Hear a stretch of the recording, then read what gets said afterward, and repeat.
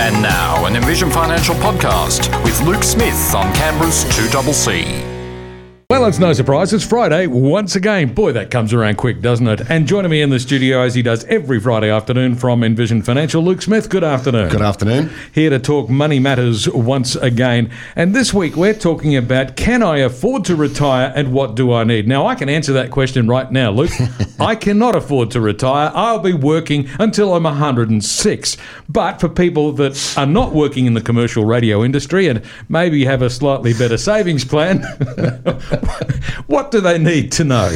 Well, look, this is quite topical at the moment because I find the better prepared you are to come and see somebody like me, your accountant, whoever else your trusted advisor may be, the more information you can have at your fingertips, which can take a little bit of time to accumulate, will give you the ability to have greater clarity around the must-haves, the things you'd like, and then the potentials for the new car, the place at the coast, extinguish some debt. So today we just want to sort of touch on things that people can do to improve their understanding of their cash flow, because I find when I ask people, so what do you think you need to live on at the moment? I don't know. What I earn? More than I earn?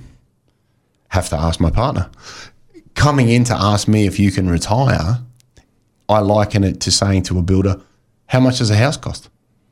Well, the builder's going to ask you questions like 3 bedrooms, 4 bedrooms, cinema, big kitchen, pool, garage, 4 cars, 2 cars, all of those sorts of things that they're going to want clarity around to then be able to price a house for you and give you an indication of what your objective is going to cost. Retirement is no different. Coming into me and saying, I've got fixed expenses of approximately $30,000. I've got 2 years of school fees to finish for Billy. I want to be able to go overseas on a $10,000 holiday every year, and I'm going to buy a new car with my wages before I retire. Is all really good information to be able to try and quantify how much do you need and what are you living on. The other thing that I find people do out of default, because we herd like animals and we have similar friends in similar situations. For many, many years, people have come in, sat down and said, Luke, we're just average people. We are not extravagant. And myself and Iman, who's in every meeting that I have a little chuckle, because that's the same thing everybody says. The funny thing that we have then, the next sentence could be anything from, I just need $50,000 a year to live and I'd have an amazing life. Or one I had about 2 weeks ago, I just need $400,000 a year. But Luke, we shop at Target. It's funny, isn't it? Everybody's average. Yeah, exactly right. And that's exactly my point. Because as we are sort of social herd-like animals, you're going to have a social group that is in a similar lane to you. So within your social group, you probably are average in that bubble. Yes. And I think what I want people to keep in mind and to sort of consider when they make that comment is, what do you need? Not what your friends need, not what the ladies at the photocopier need at work, not what the lads at golf tell you need on a Saturday. Know what you need. And I'd come at it in sort of the following methodology. What are my fixed costs that I know I'm up for? Heating, electricity, gas, some car regos, a boat license, a gun license, all the fun things that you got to have to do the things that you want to do. And you can collect that information because generally speaking, outside of the impact of inflation, your fixed costs are going to be generally pretty consistent throughout the year. Your electricity is about the same. Your heating bill might go up through winter, but you can look back and say, all right, we spend $5,000 a year on electricity, $2,000 on water, $3,000 registering cars, $2,000 on car insurance, X on the kids' school education, and whatever else your other fixed known knowns are going to be. Now you're starting to sound like Dick Cheney and that other fellow that used to be in the US Department of Defense. Known knowns, unknown knowns, known unknowns, unknown unknowns. And, those things, yes. And that's, you know what, that's generally what I'm working with. The unknown unknowns. Yes. And yet people want an answer like I know the answer. But if you've got your fixed costs worked out, you might say, okay, there's $20,000-$30,000 that we need to exist. What am I then going to want to be able to spend and do? Oh, we'd like a holiday. We'd like to be able to go to Sydney and see the kids. We'd like to be able to go to Melbourne. We like going to the coast. I like chartering a boat and going fishing. Add all of those sorts of things up and get to a number that will holistically address what you want to be able to do when you get out of bed. It was Donald Rumsfeld that finally came back to me. Right, there you go. Exactly. Confused the whole world. Yes. So if you've got fixed costs, you've got variable costs. Now you can work out what you're generally living on, because most of the time there's one person in a family unit that will have a better understanding of the domestic expenses. What are the kids' school fees? What do we spend on groceries? What are we up for here? What are our subscriptions? How many TV channels have we got? You know, understanding where it's going can be as simple as opening up the Notes app on an iPhone, putting in there November, and just taking a photo of everything you spend your money on. It's really not difficult. Petrol station, photo, save. Shopping, groceries, coffees. Just get some receipts, stick it in the November folder, sit down at the end of the month and work out where your money went. Oh, I'm spending $35 a month having coffees. I'm spending $135 a week having lunch. What are the things that you are going to have to understand? Because PayWave is like kryptonite to understanding a budget. I've got to say, though, there is one benefit to PayWave.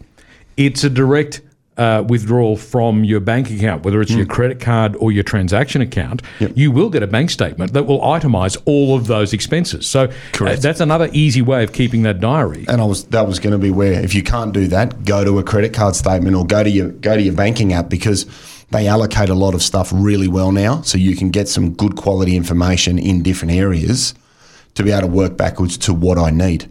Because you then come into me and say, I need $100,000 and I have $1 million in super. That's a 10% drawing. Okay, so that's going to come under duress over the medium to longer term. Yeah. Because if an average super fund returns 7 to 8, you're eating into capital.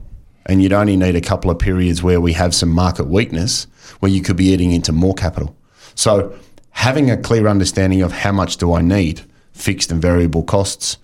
If you can buy the stuff you want prior to finishing your employment, buy the new car, pay off the house, offset the place down the coast, you know, buy a new engine for the boat, whatever it is that you want to have as a large lumpy item, if you can pay for those before you turn off the income tap, I find a lot of people have comfort in that, because they don't want to be eating into superannuation, because that mentality of, will I ever have enough, starts to become far more prevalent when you don't receive a wage for work. So once you've broken down your costs, you then need to have a look at your super fund and say, on average, what would my fund generate to meet what my figure is? And if you can generate a 4 to 5% income stream from dividends out of your super fund, that's $50,000 out of $1 million.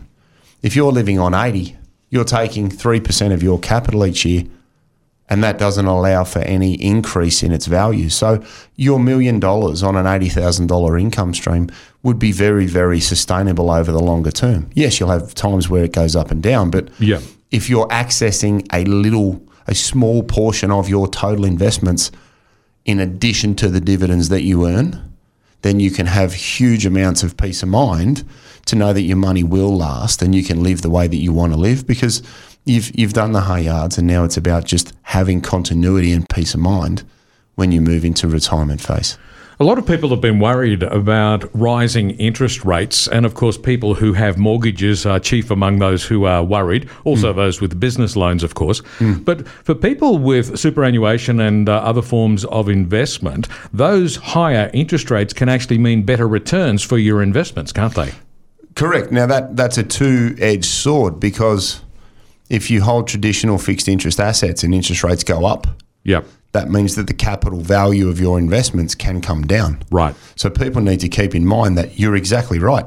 It's a great time to be investing in the fixed interest space because now we know that you can get term deposits in excess of 5%, which 10 years ago, that was unheard of. Yeah. So we've come back to a more appropriate level of fixed interest investment, because for the last decade, the retiree has been severely punished, and all investors have been punished in the fixed interest space because of how low cash rates were.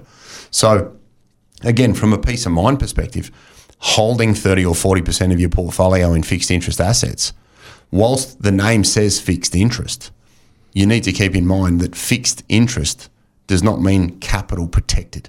Now, a term deposit is the closest thing to no volatility you'll find outside of cash, which is great. And as you say, if you can get better returns now because interest rates have gone up, now we're solidifying the earnings from your investments as a greater proportion of your total annual expenses, which is wonderful. So it's a great time to look at rising interest rates for that portion of the community. It's absolutely sensational, because retirees have had to take on more equity risk over the last decade to generate a better income stream, while now fixed interest is coming back to a more appropriate or long-term average, which helps people generate 5% plus, and then combine that around other asset allocation factors. You know, you can be generating 8 to 10% total return with 4 to 5% of that as distributable income, which is really, really important. I find the two things people worry about when they retire is, where's my income coming from, and am I going to offset inflation with some capital growth? The other question I wanted to ask just quickly while we're on the topic is that some people might only have a relatively modest superannuation fund when they come to the end of their working career. And at that point, of course, you might also qualify for the aged pension from Centrelink. Mm-hmm. And the interaction between the two complicates the calculation of how much you actually need in order to generate a modest income that you can live on. Yeah, look, exactly right. And I think, again, we need to look at this holistically and think, well, okay, am I eligible for Centrelink? And if so, with the assets that I have amassed, what will be my percentage of a full pension, considering the income test and the asset test? So again, it's important to be able to have a relatively concrete number to then be able to say, well, can I and can't I achieve it? You might get $25,000 out of your superannuation as income, and you might get a further $15,000 to $20,000 of combined age pension between a couple, for example, depending on your asset levels. So that's another resource in conjunction with something like part-time work. For me, if you can say no to gainful employment and continue to live the way you want to live, you've effectively retired. If you choose to go and do something for your own mental stimulation, mental health, physical well-being, or just to save your wife from killing you because you've never been home so much, that's totally fine. For me, you're still retired, because if I give people a choice and I say, save me $500,000 in super or earn me $25,000 of part-time income, what's easier? And everybody sort of looks at you for a bit and goes, well, the working part. So now we're looking at gainful employment as a resource to fund your lifestyle. Not because I have to, because it takes some pressure off the capital in my super. Yes, it may have an impact on your Centrelink entitlements, but nobody's got upset about having that social interaction in a workplace for your own mental well-being and some additional money that you can generate through gainful employment working Saturday and Sunday at Bunnings. That'll be a job I never do, because asking me how to use anything in Bunnings, it's not that I don't like Bunnings, love paying, love leaving, but love asking for help. Yep. So me working at Bunnings in retirement, not a great idea. You could be a delivery driver. You know what? I'd love to mow the grass for the government. Actually, that's a good one too. Yeah, I've got a ride on. I'm getting pretty good at it. Yeah. I'd love to do that in retirement. So ACT Parks and whatever, if you're listening. Become a groundskeeper at Monaca Oval or something. If I retire in the next 10, get me a job and a ride on lawnmower. Fantastic. They've got those great big tractors, so that's heaps of fun. They're the best. Yeah, absolutely. So exciting. Luke Smith from Envision Financial is with me in the studio today. We're asking the question, can I afford to retire and what do I need? Back with more in just a moment. Luke Smith from Envision Financial is with me in the studio, as he is every Friday afternoon, and today we're talking about, can I afford to retire and what do I need? Well, Luke, we've covered a lot of ground so far, so what are the key things to consider when you're planning for your retirement? Yeah, so as mentioned before the ad break, I think understanding your fixed cost is important because that'll be the foundation of the minimum amount of money that you need to be able to get access to. That could be through your superannuation fund, rent from investment properties, cash in the bank, or part-time employment. Understand where it's going. That's the personal side of, I don't spend that much on that. Your bank statement says that you do. And I find a lot of people really underestimate that. And, when you get down to the nitty gritty and they can't find $15,000 or $20,000 over an annual budget, you sort of go, do you reckon you got this right? And they're like, well, and I think everybody's prone to doing that because the general assumption is that you don't live on what you think you do. But as you said earlier, go to a bank statement, go to a credit card statement. It's all centralised, it's allocated, and a lot of these apps now at the banks, they're great. Or as we mentioned, collect your receipts for a couple of months and have a test run. When people come and see me and they're a ways out from retirement, try and live on that amount and see what happens. And then they'll come in after 3 months or 6 months and say, well, I think, we probably needed this. But again, it's a great exercise to focus your attention on where things are going. I liken it to buying a new car. You buy a new car and then all you see is the car that you like or the car that you bought. This is very similar. If you focus your attention on where your money's going, you can get clarity and peace of mind around knowing that it is actually correct well before you turn the income tap off. Track your spending, quarterly basis, half yearly, use technology, it's your friend. Work out what's in super and then and make some assumptions around what your superannuation will generate in relation to income and growth. I've always been an advocate of controlling the income distribution in retirement because even when markets are weak, the income profile of your assets will generally be sustained. And consider part-time work to bolster your cash flow, just to either protect the capital value of your investments or to improve the quality of the holiday that you have. If I give people a choice and say, do you want to spend 50 grand on a holiday at 5% of your $1 million, or would you like to spend 25,000 and get a little contract for 3 months and earn 25 grand? Very often they take the contract because of that peace of mind factor that they're going to have a great holiday, but it's not eating into their capital, so they regret it when they come home because a lot of people live with the fear that it may run out. So working on a part-time basis is a wonderful resource, and you're still retired because you're not doing it because you have to.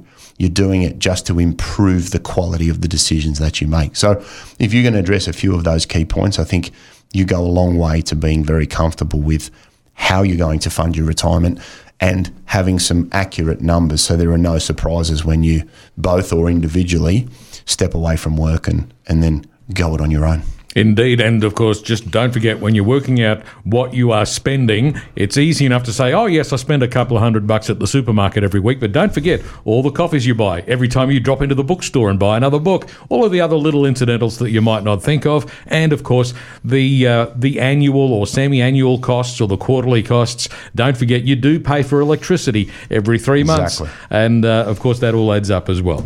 So Luke, where can listeners get more information? Yeah, so office number 6260-4749.